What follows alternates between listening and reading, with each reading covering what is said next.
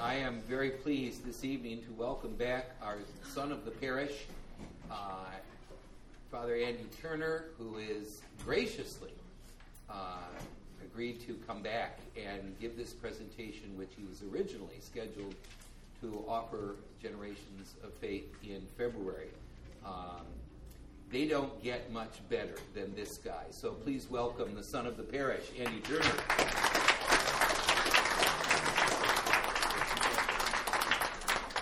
Good evening, everyone. So good to be with all of you this evening to share this time and to especially share this very, very important topic of social justice and particularly solidarity. It would be good for us, even though we've just spent some time in prayer, to once again just center ourselves in the presence of God. So we begin in the name of the Father, and the Son, and the Holy Spirit. Amen. Amen. Loving God, we thank you for this time together. We thank you for the opportunity to grow in learning of your love, and especially to be aware of the people in our world that are in need, people in our own communities, in our families, people in our nation, in countries, especially developing countries that are affected by natural disaster.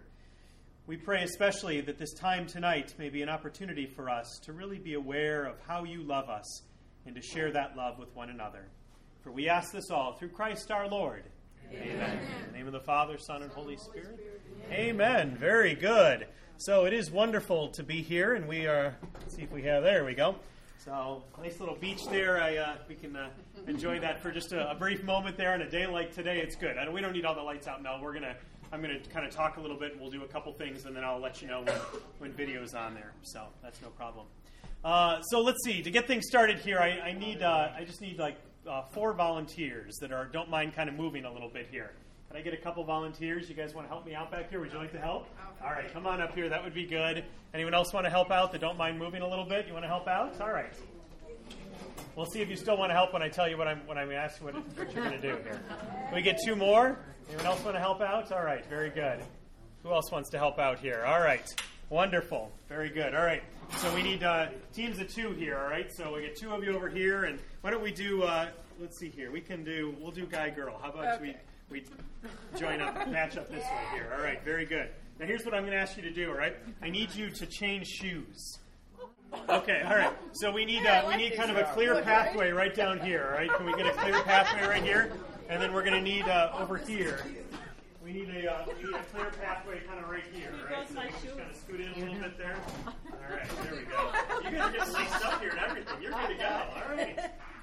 Here's the challenge, all right? It's kind of a race, but I don't want anyone to get hurt. That's why you got a partner here, all right? So the race is, all right, one of you has to walk backwards, down, and then the other person has to walk backwards back, all right? So you got your partner to keep you from falling, all right? So you'll have one person kind of helping you out there, downward, back, and whichever side is the winner, all right? Here we go. You ready for this? All right, ready? And your mark, get set, go! Go!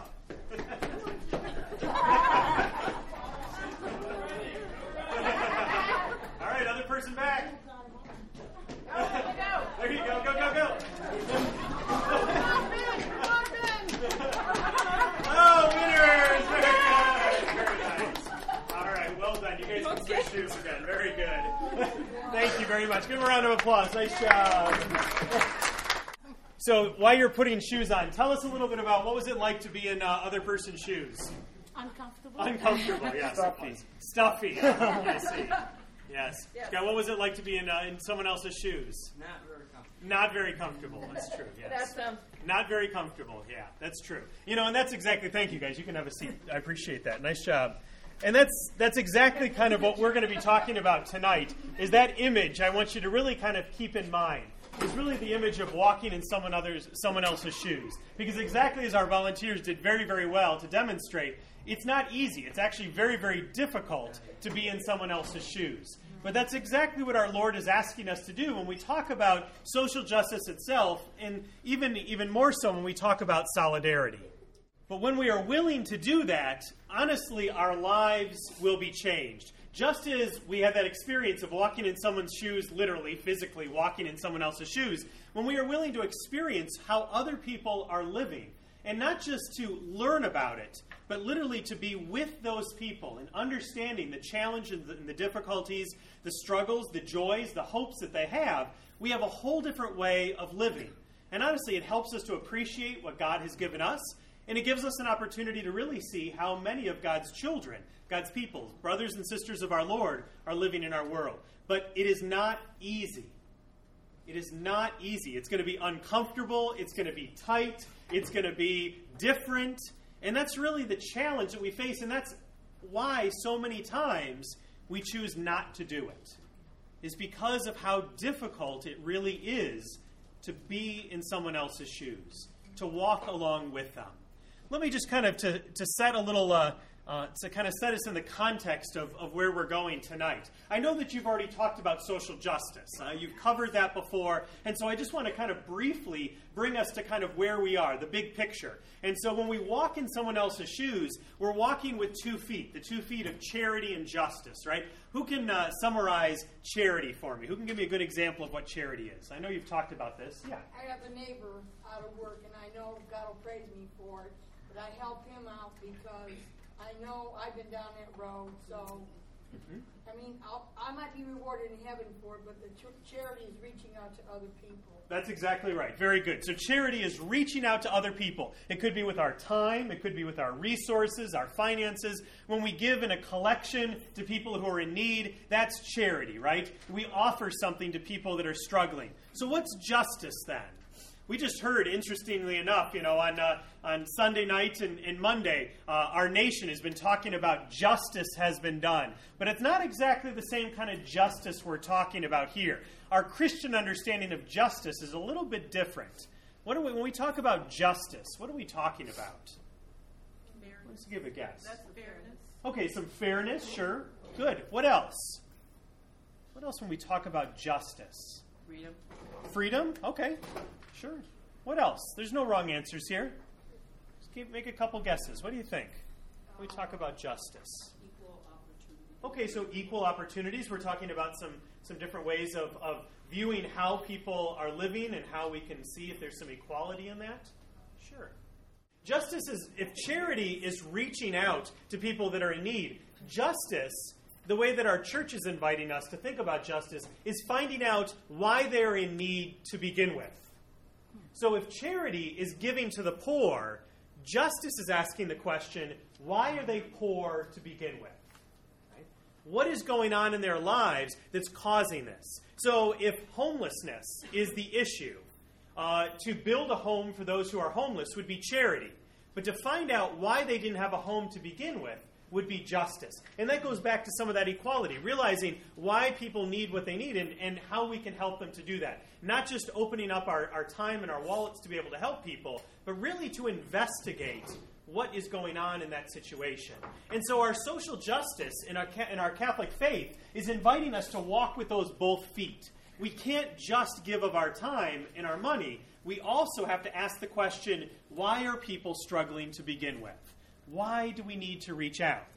And there's different ways that we do that. Again, this is all kind of summary here. So we do that because, first of all, we recognize that everyone was created with an inherent dignity, that there are rights for all people, and that family is one of the most important things that God gives us.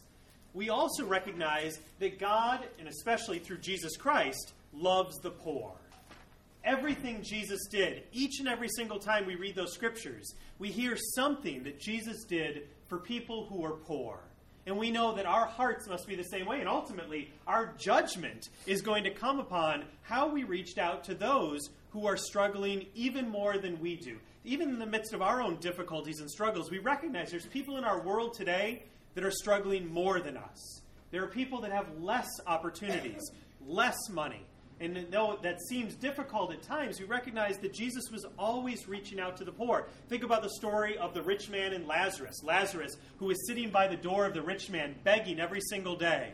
And the rich man dies and Lazarus dies. And the rich man goes down to be burned in the afterlife, and Lazarus is in the bosom of Abraham. And the rich man is questioning why this happened.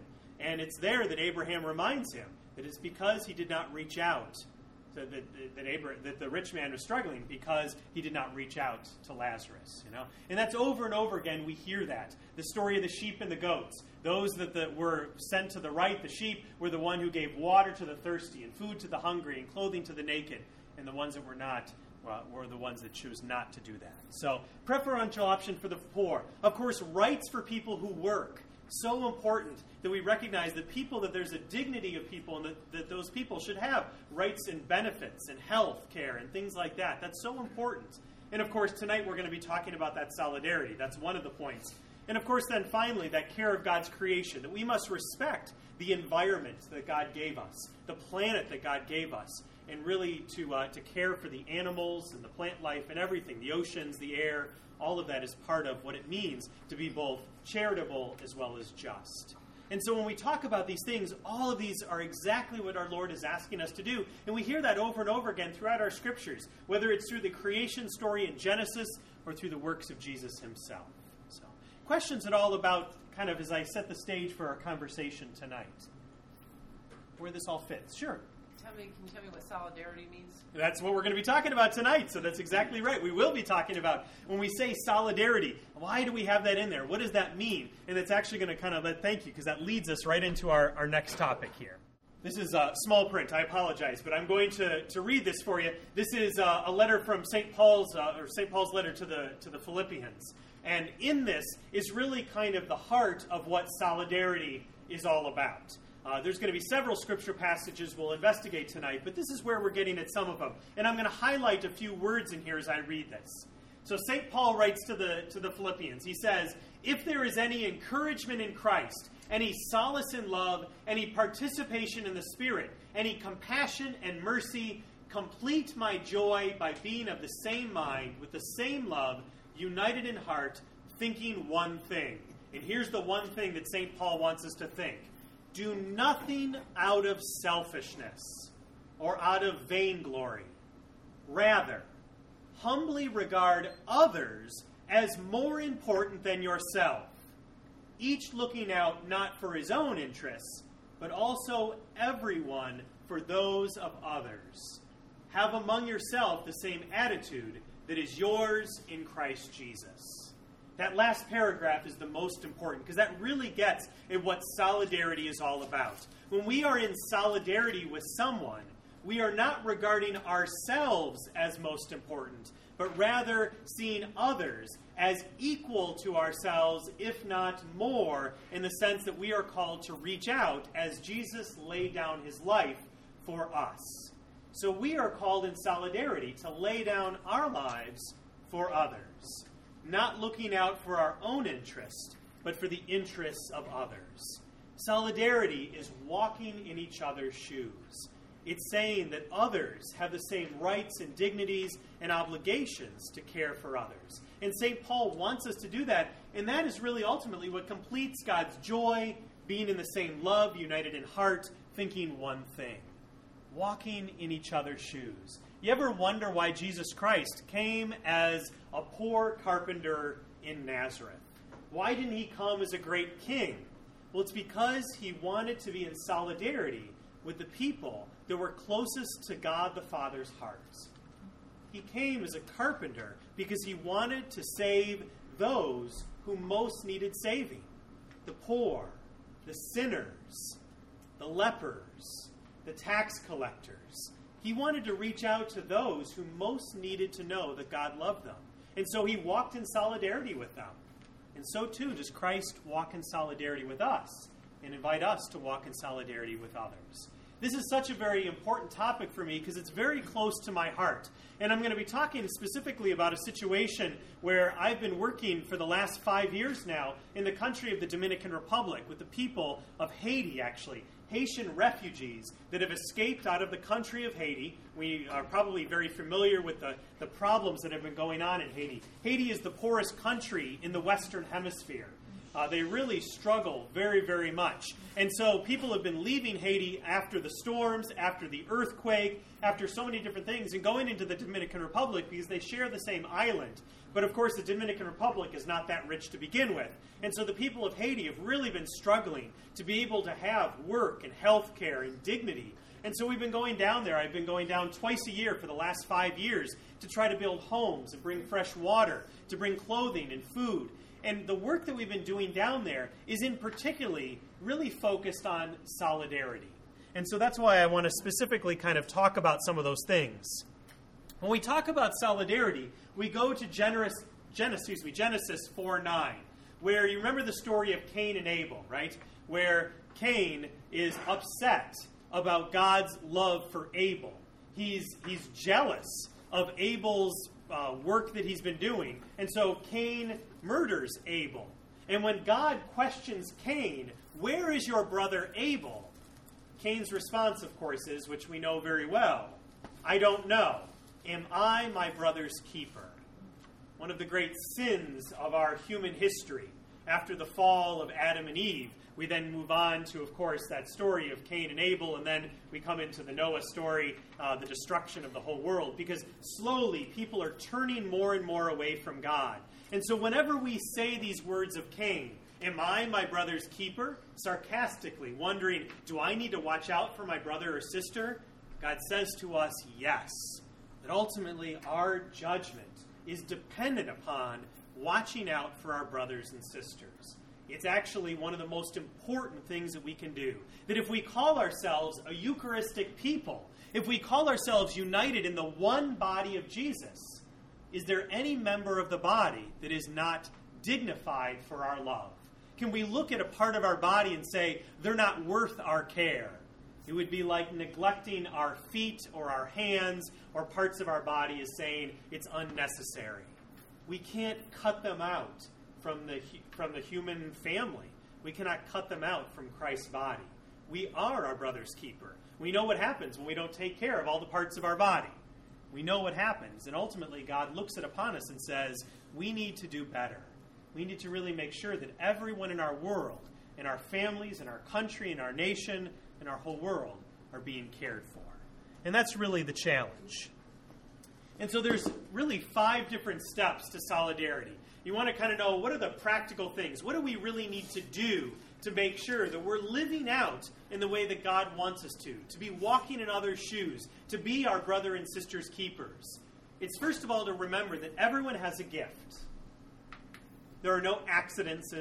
There's no coincidences. We know that, right? Everything happens for a purpose and reason. And everyone in this room here tonight has been given a specific and a unique gift that none of us share, that some of us, that all of us have, is unique and individual. There is a purpose and a plan for all of our lives. And so everyone here has a purpose.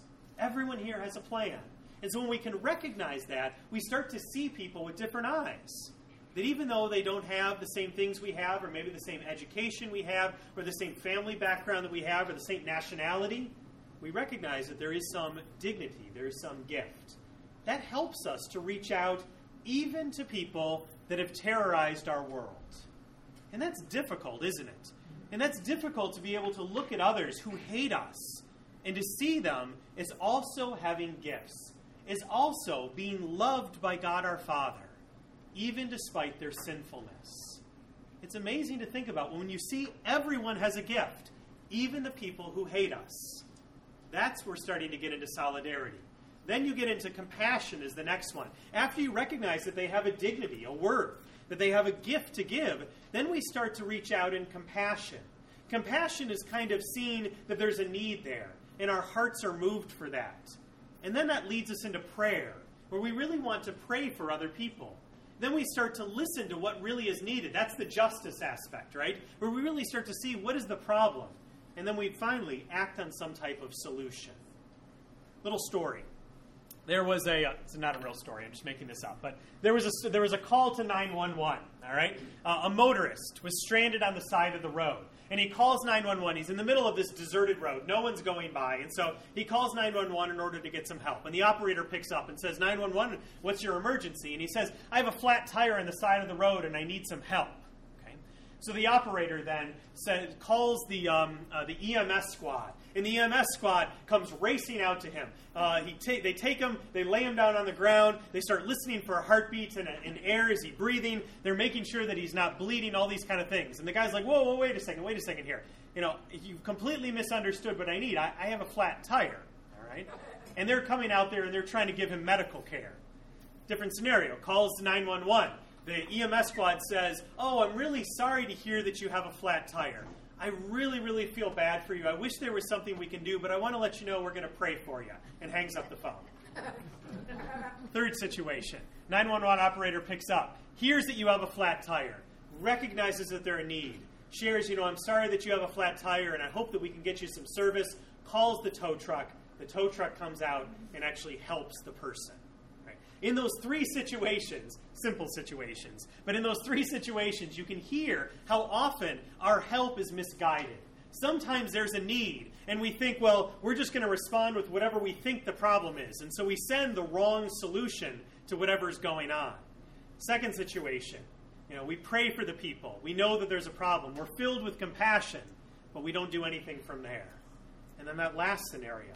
The last scenario is where we actually listen to what the person needs, and we respond appropriately. That is true solidarity, when we can really recognize what the challenges are that are being faced and respond appropriately. I'm going to give you a little preview then of some of the scenarios that are going on in the Dominican Republic. And again, I'm not talking about the Dominican Republic because I think it's more impoverished than anywhere else, or for some reason we need to focus more on them. But it's my experience. And I want to share with you a little of my experiences working in solidarity in that situation, in hopes that then all of us can kind of recognize where we are being called to serve. Again, maybe it's in our own community. Maybe it's within our country. Maybe it's overseas. But all of us in some way are being called to help in some way. This happens to be one of the ways I feel God is helping, has called me. So this is just a short little video that's going to give kind of a summary of what the work I'm doing down in the Dominican Republic. So there's just kind of a few images. Give me an idea of what are some things that you saw right there, whether the words that were written, some things that maybe just in terms of the work that we're doing down there. What did you see? We're very fortunate to have the things that we never realized. That's true. We had a priest come to Holy Trinity and said, we're lucky to have running water where they don't. Yeah, they do not have running water. That's true. And that's one of the works that we do down there. Yeah. The volunteers are not, they're there living with the people. They're one with them. Right. You're not sitting up and looking down saying, oh, here, you eat this, and I'm doing something else. Right. You're actually reaching out, treating them like family. Right. That's right. Yeah, treating others like family, living amongst them. What are some of the projects that you saw that we were working on there? I tried to highlight some of the different things that we were doing. What do you remember seeing? A school. That's right, a school. Why is a school important? We know this is an obvious question, but why is it important? So they can learn.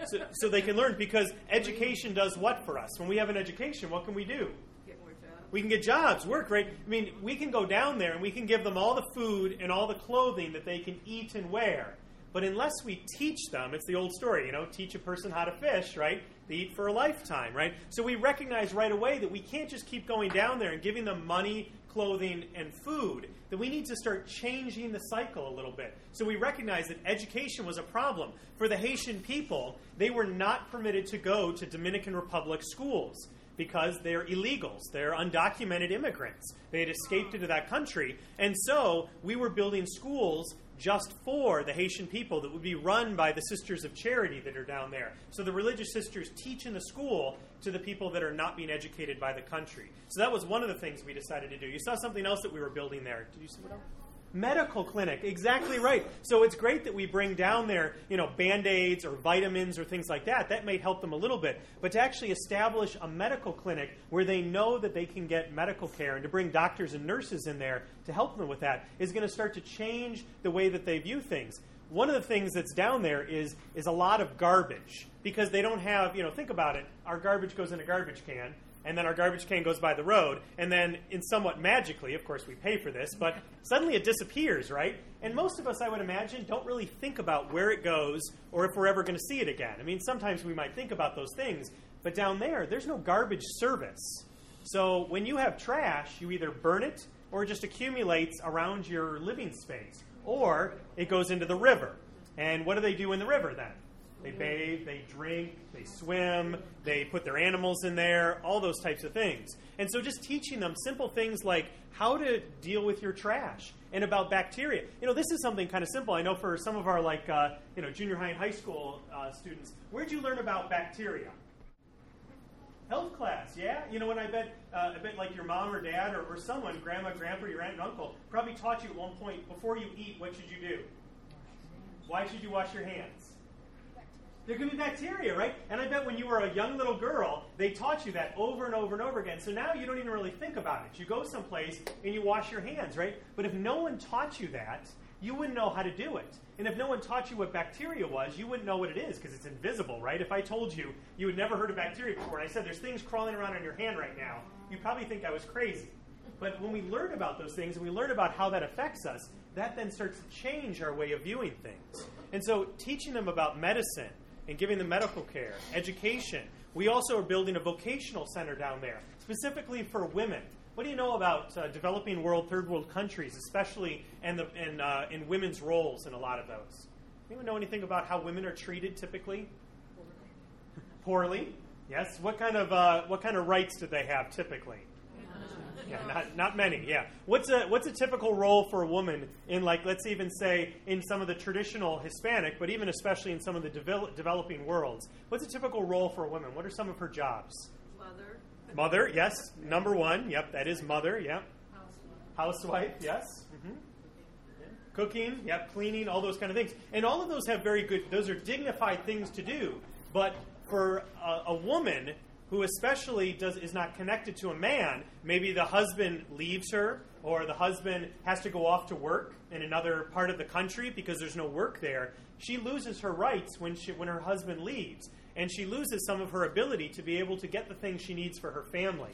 And so one of the things that we try to do is educate women in trades. So teaching them how to do things like sewing or to take care of woodwork or some construction abilities and things like that. So if the husband has to leave, if she has a husband, then she's able to get some work, right? And so we try to make sure that there's equality and a dignifiedness to both men and women in that country. But what's most important about our work down there, and again, just the reason I highlight that is because we're not just sending them things. We are taking an opportunity to really go down and to live amongst them, to hear what they need. One story, there was a man who does beautiful woodwork down there. Beautiful, very, very skilled at doing handmade wood items. He can carve, turtles and all sorts of different things out of wood.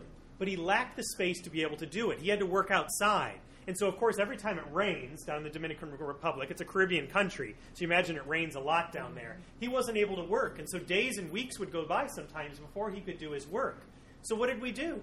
We built him a woodshed so that he could go and work undercover. And now he's able to sell his items. He can work whenever he can, every day of the week if he needs to, and he's able to sell those items and then bring money back to the village. And so just by building a simple woodshed, it took very little money and very little time.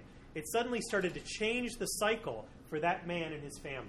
Now suddenly he has hope and he has the ability to work. And so it's not about doing things for them that they're not able to do themselves. It's simply giving them that support and that help to be able to do that. But first of all, we have to go into that listening. We have to hear what they need and to be able to respond to that in the best way. It really is a different kind of culture. They look different, they speak Spanish, and so really listening to the things that are going on.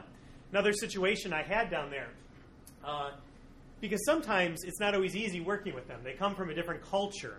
And so one of the challenges is, of course, it's very hot down there. The sun is shining, and it's over 100-some degrees with 80% humidity, right? Yeah. So it's very, very warm, very, very warm. We've been complaining about how cold it is here over the last couple of weeks. You think about some of the Caribbean countries. And so clothing down there is very important if you want to work, especially because they don't have a lot of trees. There's not a lot of shade. And so the men there wear long sleeves and long pants, and they wear hats to cover and protect themselves from the sun. Even though it's very warm, you want to keep your body protected. So when we go down there, we wear the same thing. We wear long sleeves, and we'll wear hats and things like that to protect us from the sun. Lots of sunscreen, especially for our fair skins. And so wearing a hat, wearing gloves is very important. Well, we were working on the work site one day, and one of our missionaries, one of the guys that was down there, left his hat on the side of the wall there. And as we were leaving, he remembered that he left it there. And he was thinking to himself, this is a very poor country. Someone with a hat could probably, they could sell that, they could use it themselves. They're going to take that right away. There's no way we're going to see that the next day. And in some ways, I was kind of upset by that. Because when we got back, of course, wouldn't you know, the hat was gone, right? And I was thinking, here we are helping them. We're giving of our time and our resources. We're bringing money and food. And they knew that was one of our hats. And they took it anyway. And there was a certain sense of kind of anger against them a little bit because I thought, they would respect the fact that we're trying to help them and they would have maybe, left the hat where it was or brought it back to us or something like that. So we're going on and we started our work a little bit. And then wouldn't you know, about an hour into our work, suddenly we see one of the villagers coming in. And in their hands, they're holding the hat. Now, the hat was clean, which means that they had actually taken time to go and wash the hat. It was dirty when it was left, of course, which means they walked about 1.5 miles to the river where there was water because, again, they don't have running water in the village where we're trying to move them from. They had gone and cleaned the hat and brought it back to us. And I thought in that moment, how awful that was that I had judged them. Because I had immediately, even in the midst of my care and concern and my love for these people, I had immediately gone back to my prejudices. They're poor and they're going to try to steal from us. Now, again, that's not to say that sometimes that doesn't happen. But immediately, that's where I had gone. And I thought that even in my generosity, that's still within my heart. And so I really have tried to pray about that how quickly sometimes we go into those prejudices for people that look different, speak different, come from different cultures, ethnicities, and countries.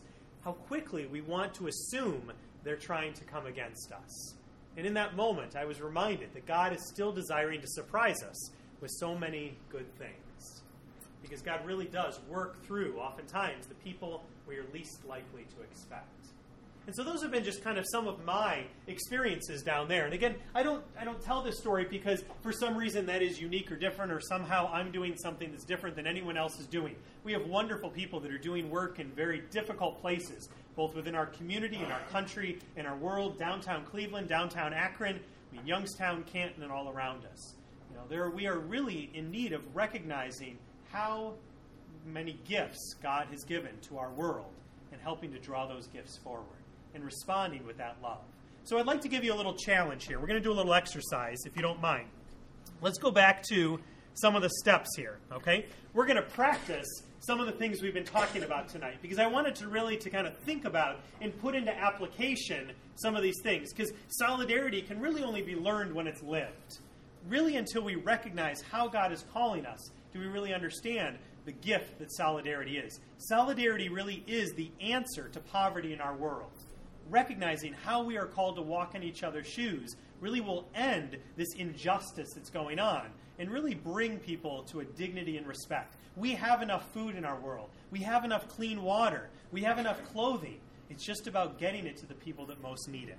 So here's our challenge, all right? Here's what I'm going to ask you to do. And remember the steps of solidarity. Everyone has a gift. There's compassion. We need to pray for people. We need to listen to their needs. And then we need to act on the solution. And so I would like you to really practice these 5 steps for this scenario, okay? So what I'm going to do is I'm going to ask you to get into some groups of about 5 or 8 people, okay? So if you can kind of get into, maybe just turn to the people around you. We're going to get into some small groups here, okay?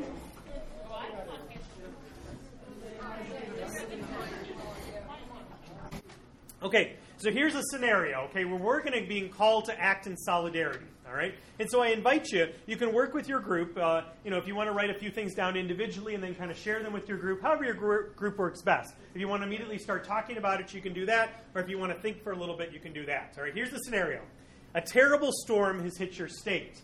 There wasn't much warning, and people didn't have time to properly prepare. Once the storm is over, you see images on TV about people's homes being destroyed, and most of their personal belongings are gone. The reports say that there will be no power to the area for about a month, and supplies are limited.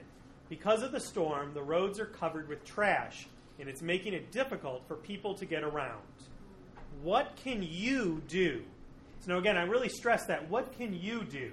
So think about, if this was a real situation, with who's in your group here today, think about your ages and your backgrounds, some of the resources maybe you have. Maybe some of you have access to a vehicle. Maybe some of you have access to food reserves or things like that. I want you to think about what you could do, not like an imaginary person. Think about yourself. If this was reality, how would you respond? What are 4 or 5 things that you as an individual or group could do to help the people in this situation? Pretend like we're a FEMA group, right? The Federal Emergency Management Association. Pretend like we are really going to help the people that are in this situation here. And I'm going to give you a few minutes kind of just think about how would you respond in solidarity. So think about everyone has a gift at your group there, so everyone has an opportunity.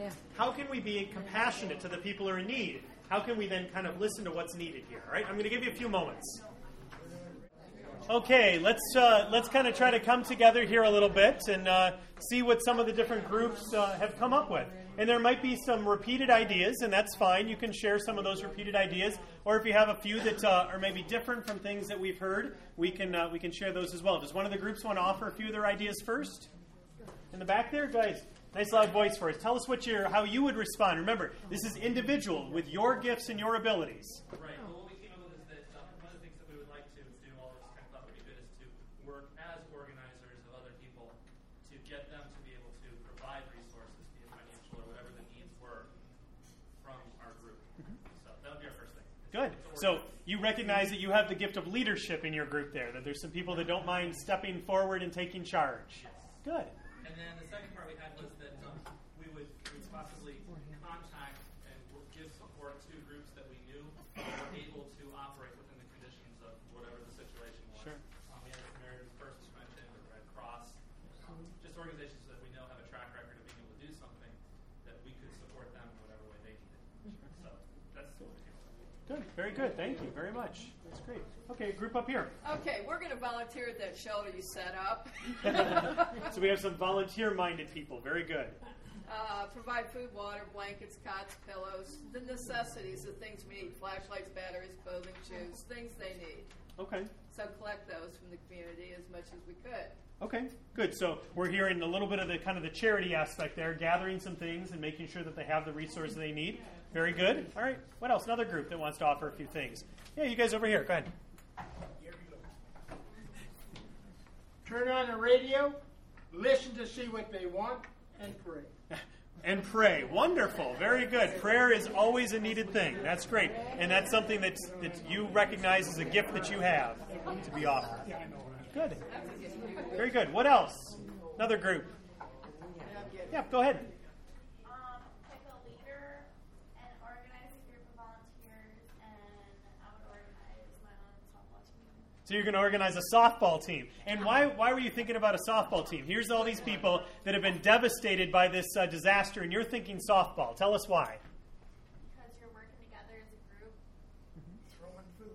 They're not going to play ball, they're just going to get that group to do it. Yeah, take their minds off of what's going on. Yeah, tell them we need to play. They are gonna play Tell them ball. they built a playground for these kids up there in the Dominican Republic. Yeah. They need to play. Yeah, and that's you're exactly right. And sometimes we think about that in the midst of this disaster. We think, well, why would these people want a softball? Well, remember, we got to put ourselves in that place as well. That's why we built a playground down there, is because in the midst of their poverty and their hunger, children still want to play. There's still joy in their hearts. And so while their houses are being built or the power is being restored, the kids need somewhere to go. They need something to do. And so organized sports would be a wonderful gift to be able to bring to them. And that's solidarity. That's saying, we're going to do this together. I'm going to be here, once a week, and we're going to organize a softball game. Excellent. Very good. Very good. See, that's thinking with a mind of solidarity. How about back over here?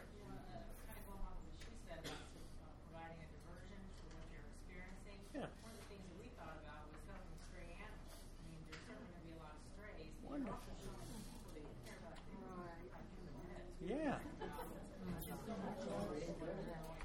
That's excellent. That's right.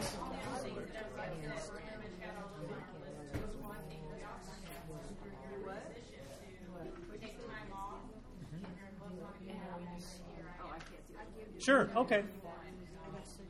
Good. So if you're in a position to be able to take time off from work, to be able to go and actually just to spend some time and listen and say, what are some things that you need? That's very, very good. Yeah, very good. I really like your idea about the animals because, again, we take great, especially in our country, we take great respect for our pets. We treat them like our family members sometimes. And so to have a dignified way of being able to help people with their animals while they're getting their lives back together, that would be a wonderful gift. I know for some people that would be afraid what's going to happen to their dog or cat, you're coming in and saying, you know what, we're going to help you with that. Imagine how that would feel. That's great. And the word dignified, you said that. One of the things you put down here was dignity, is reminding people that, yes, you still are worthwhile. You lost everything. Sit there, not so much listen to their needs, just listen. Yeah. Just show them that you care for them. Whatever they talk about, just listen.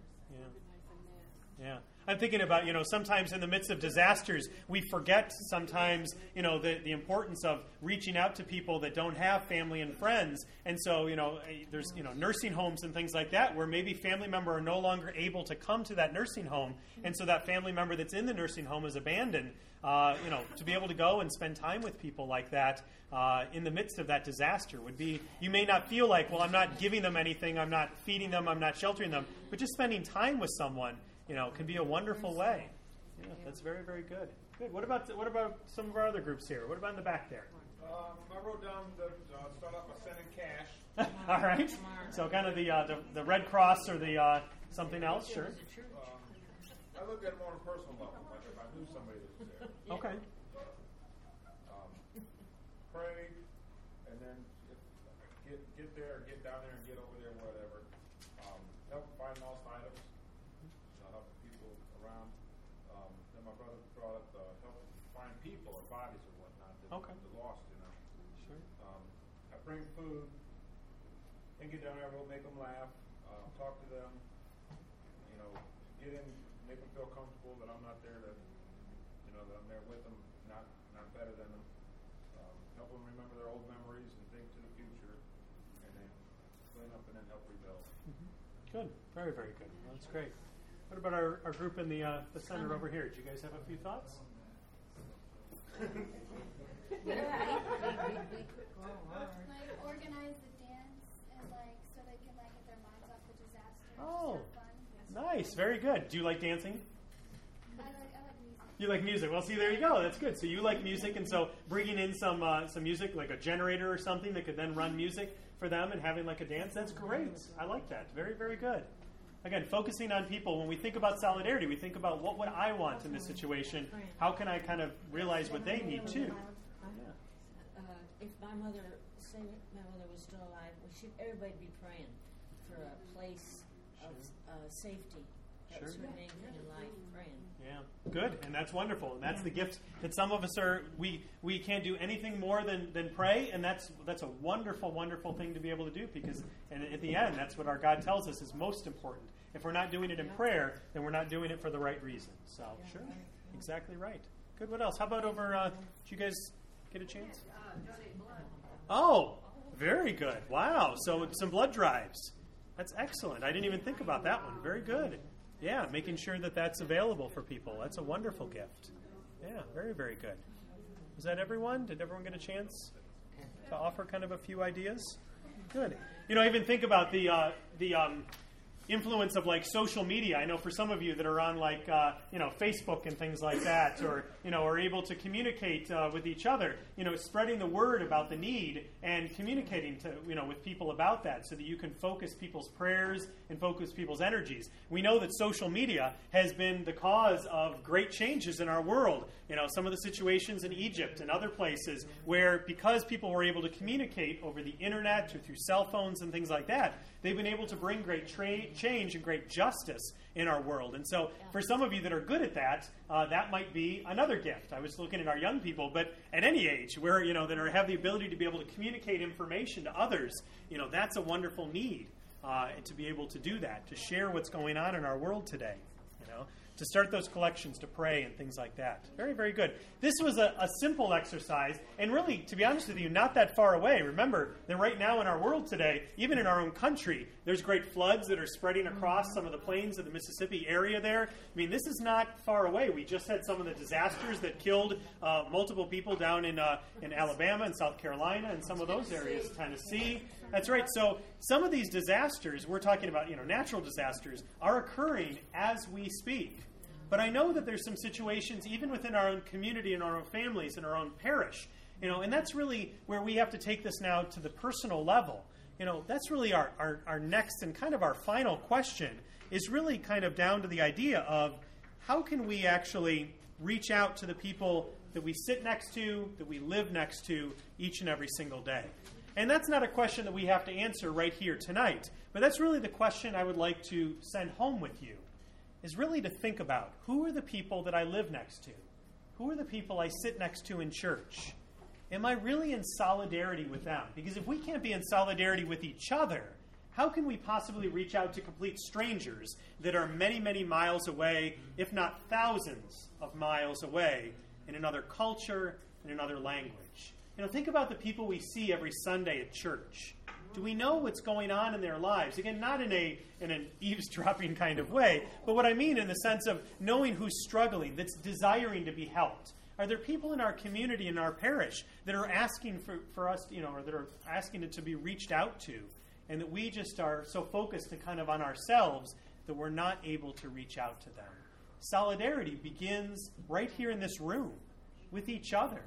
That's where solidarity begins. Real close. One of the things I think about our young people, and again, I'm not picking on you guys, but did you know that a lot of the charities that are around today were started by people sometimes your age? Think about some of the great saints. Look at like St. Teresa, Little Flower, who was 14, 15 years old. How old are you?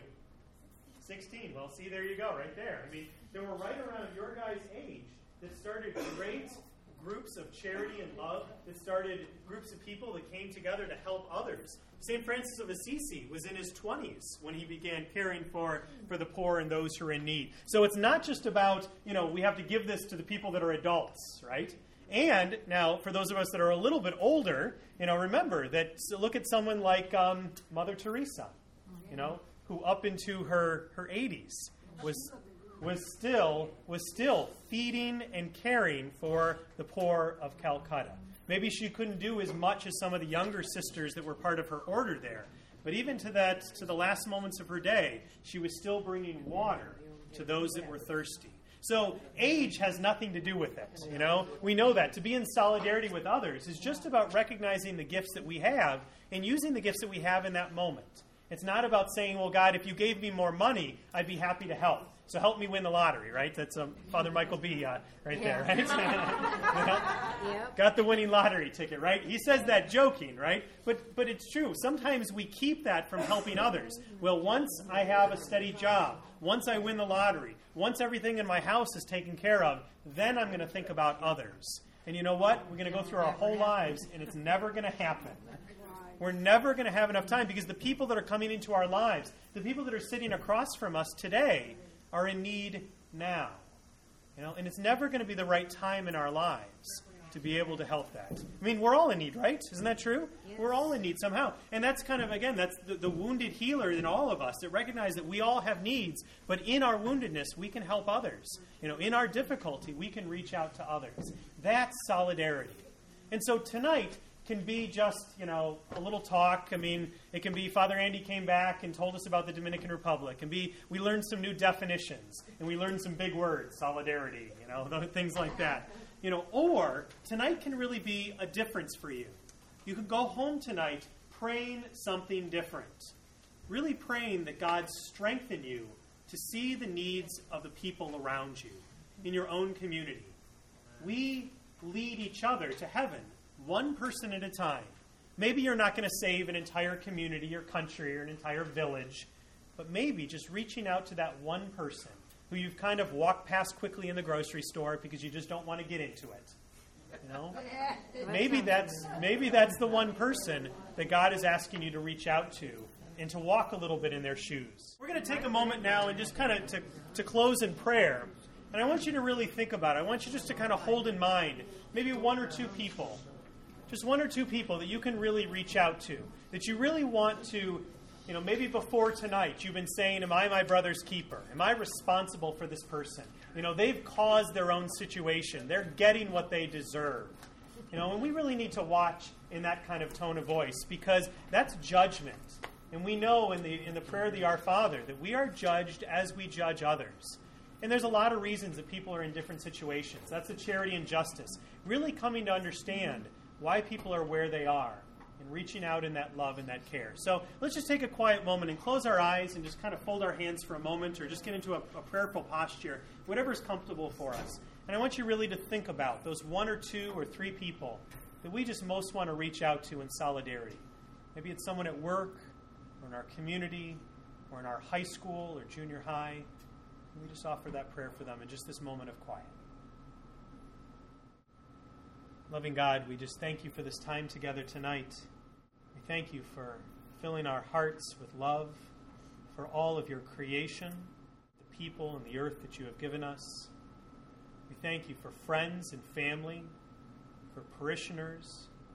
We thank you for the people gathered together here today who maybe we're meeting for just the first time in a new way tonight. Help us to really be aware of how you are calling us to use our gifts and our talents and our abilities to reach out, to walk in someone else's shoes, to truly be our brother and sister's keeper. Help us to put aside prejudices and judgments and just to love as your Son, Jesus Christ, loves us and taught us how to love. We pray now in that one prayer that our Savior gave us. Our Father, who art in heaven, hallowed be thy name. Thy kingdom come, thy will be done, on earth as it is in heaven. Give us this day our daily bread, and forgive us our trespasses, as we forgive those who trespass against us. And lead us not into temptation, but deliver us from evil. Amen. The Lord be with you. And also with you. And may Almighty God bless you, Father, Son, and Holy Spirit. Amen. Thanks, everyone. Some good reflection and some good thoughts tonight. I just want to kind of open it up if there's any other questions about just anything, about what we were talking about tonight, about my missionary work, about life, about religion, anything. Just any other questions that you have tonight? Yeah. I hear this, not too frequently, but I hear it.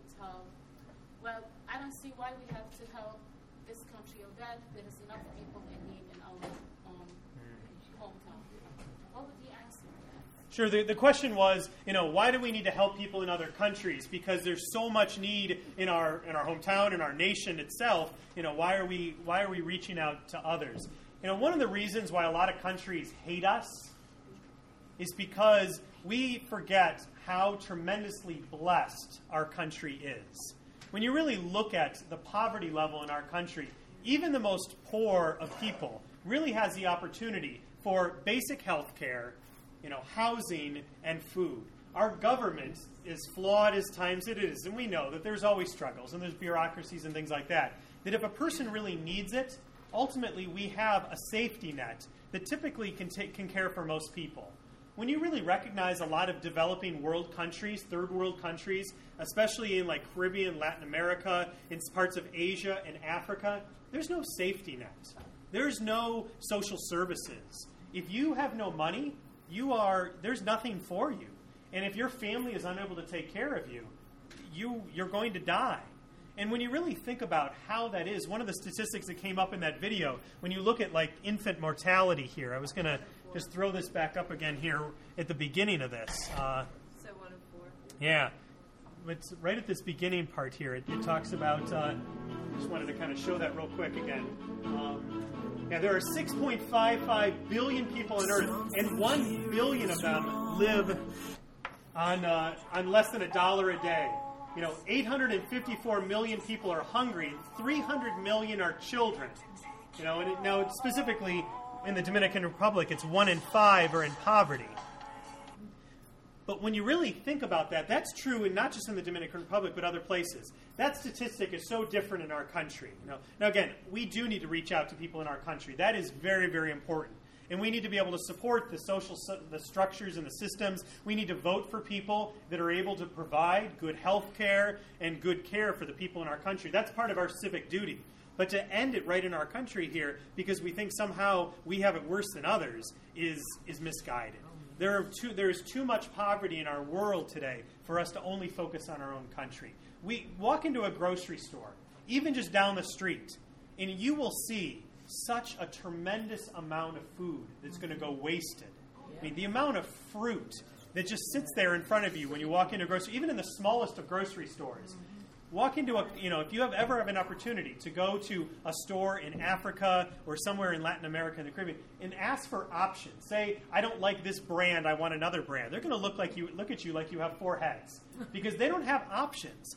Options really is a sign of richness. We, people in this room, and this is you may question me on this, but this is actually statistically true. Everyone in this room here that has a house, drove here with some type of car, has more than one set of clothing, all right, and actually has some money in your wallet right now. If you have those 4 things, you are richer than 90% of the world. That is an honest-to-God fact. That if you have a car, a house, multiple sets of clothing, and money in your wallet, you are amongst the top 10% of the richest people in the world.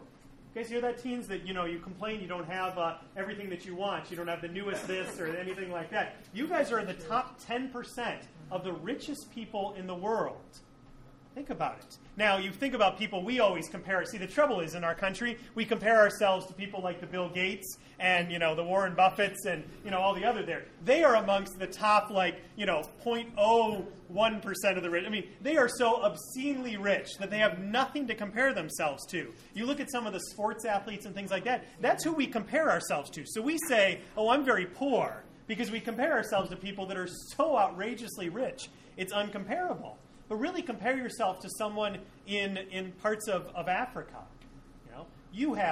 They have no house, no car, no clothing, and no money. I mean, that is a fact. So when you start to think about some of those things, you really have to put those statistics together.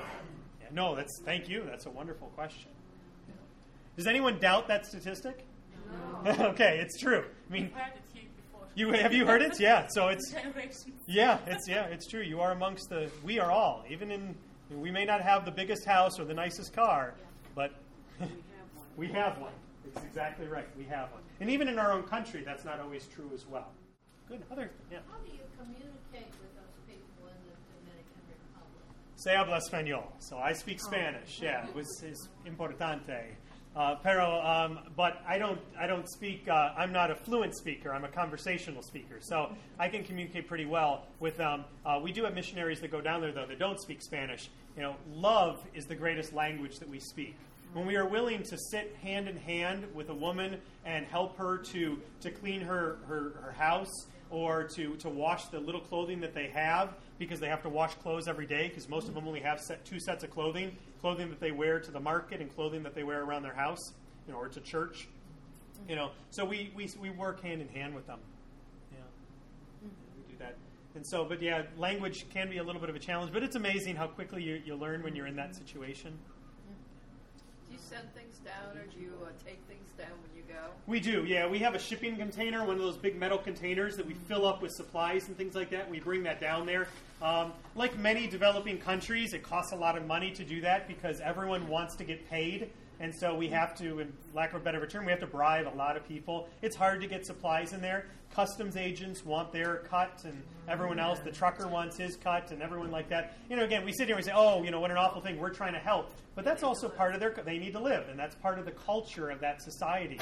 It's not right, but it is. It's the culture of that society. And so we try to work within that to try to help them. I was interviewed on our work down there. I was just going to show you briefly the interview that it's just a couple minutes long, so you can get a little background on some of the mission work down there. That was the last thing I was going to show you here. So this is just a little interview about our mission work down there. The people down there are in just grave poverty. This is my voice here speaking. There's no homeless shelters. There's no government aid or government support. Just dirt roads. There's no buildings whatsoever. The locals just sit on the side of the street. There's garbage everywhere. It's hard to even really imagine how poor people can be. Tell you what you need now. Tell you who you need to be. The shock that you see in the conditions that the people are living in really moves your heart. Everything inside you know. It all started when Father Bob Steck had contact with Archbishop Timothy Broglio, who at that time was the Archbishop for the Dominican Republic.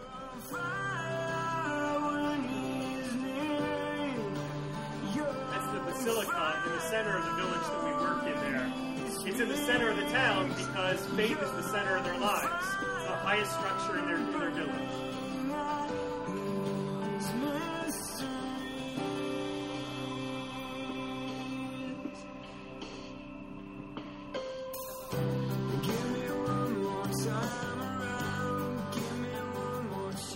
We wanted to try to create both homes as well as provide education for them in the village they lived in. And so that's what we set apart to do, was to build a large 5-classroom school building.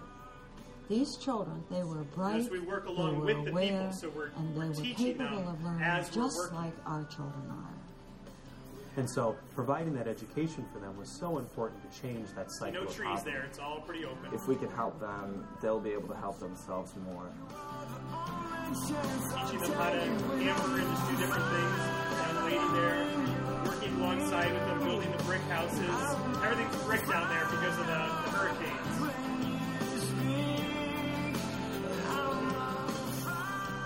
It was an amazing experience, just how little they have, but how happy they are. That's what got me the most.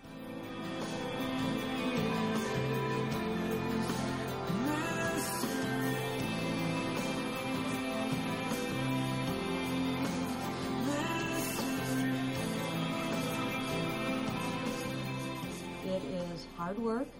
It's uncomfortable at times. It's Eva The Dolan, weather the is owner of very the hot Indians, and very Larry and Eva warm. Dolan. But the Women reward Indians. when you come home is We're partnering immense. with Major League Baseball because, as you know, we get a lot of players from the Dominican Republic that come up. So we're building some baseball fields down there for the kids in hopes of maybe even surfacing some talent and bringing that to the United States.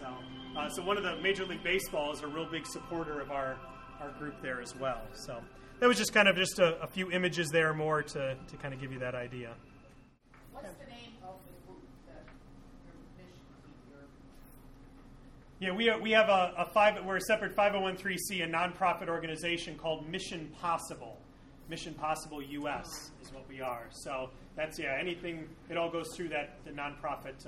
We partner with the sisters, religious sisters down there, with Major League Baseball. We partner with USAID that's down there, and Save the Children is the other group that's down there that we work with as well. Those are all United States charity organizations that work in that area. But our group is a group called Mission Possible. And we lead mission trips. That's what we do. Just one second. Over here. Yeah. They had the hurricane down there. Yeah. And everything else, and everything was destroyed. Then the monsoons came in. Yeah. And all of a sudden we started shipping tents down there for these people to get housed. We had to get these up before they came in. Yeah. Then came, hey, you people are coming on my land, Right. building this stuff. What's the situation down here? I see all these brick buildings going on. Who owns that land? Right. No, that's an excellent question. And one of the reasons why we're not particularly working in Haiti, the country of Haiti itself, is because of how much difficult. You may have, for those of you that keep up on world news a little bit, there has been just some wonderful turmoil in how there was a lot of wonderful help, but now there's turmoil because of exactly what you're saying. Who's in charge? You know, the United States was down there helping. Now we wanted to back out, all that kind of stuff. So we're in the Dominican Republic because we can purchase land from the country. We can purchase private property and set up homes there. So as the Haitians are coming in, illegally, we're setting up housing for them, and then we're hoping to try to get them registered into the country so that they can have stable places to live. So we're trying to. Haiti is such a mess. We're just hoping to be able to try to provide these immigrants with better living in the Dominican Republic. That's really our effort there. So that's why we're focused on that area. Because to be able to comment on what's going on in Haiti right now, it's a mess. It really is a mess. Seems like the rich are getting richer. Yeah. I got the land. Yeah, it's a mess. It really is. It's unfortunate. And honestly, we're responsible as a country. We caused some of that. We really I hate to say, but we kind of enslaved people in Haiti into making very inexpensive clothing and things like that. We didn't pay them working wages. And that all happened throughout the 70s and 80s. Remember, like if you bought anything, like a lot of the clothing that came from, that we bought in the 80s or so was being made in Haiti. And we really impoverished the people. And then when these storms came through, we didn't help them probably the way that we could have. It really is it's a mess. It really is. So I'm hoping that our countries can really start talking to each other and providing for what they need. You're exactly right. Yeah, you're exactly right. We need to do that.